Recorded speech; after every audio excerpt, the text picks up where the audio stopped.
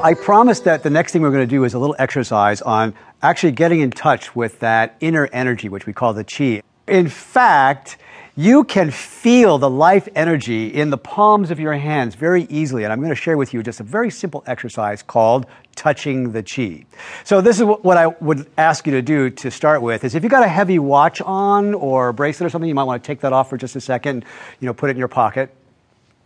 And then take your wrists and sort of cross them over in such a way like the palms are facing facing each other, but just crossing wrists. And make some small circles.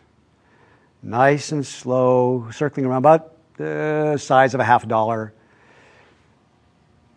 Circling around.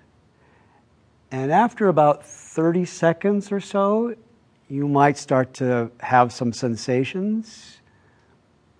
And if you do, what we're going to do is we're going to change the position of your hands and now move your hands to face each other palm to palm, right? Middle of the palm facing each other, and continue your circle.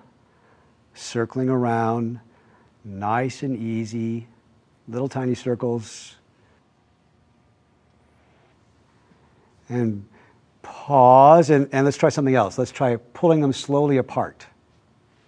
Pull your hands slowly apart and push them back together. I can see some of you already. I can see the looks on your faces, right? So I want you to take a look at the palms of your hands. What does that look like? You notice anything?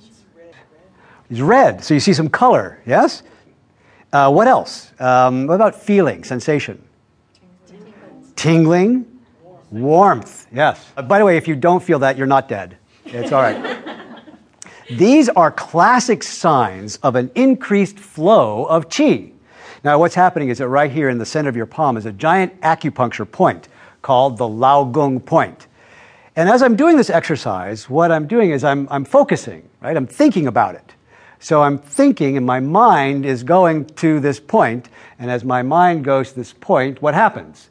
The qi follows.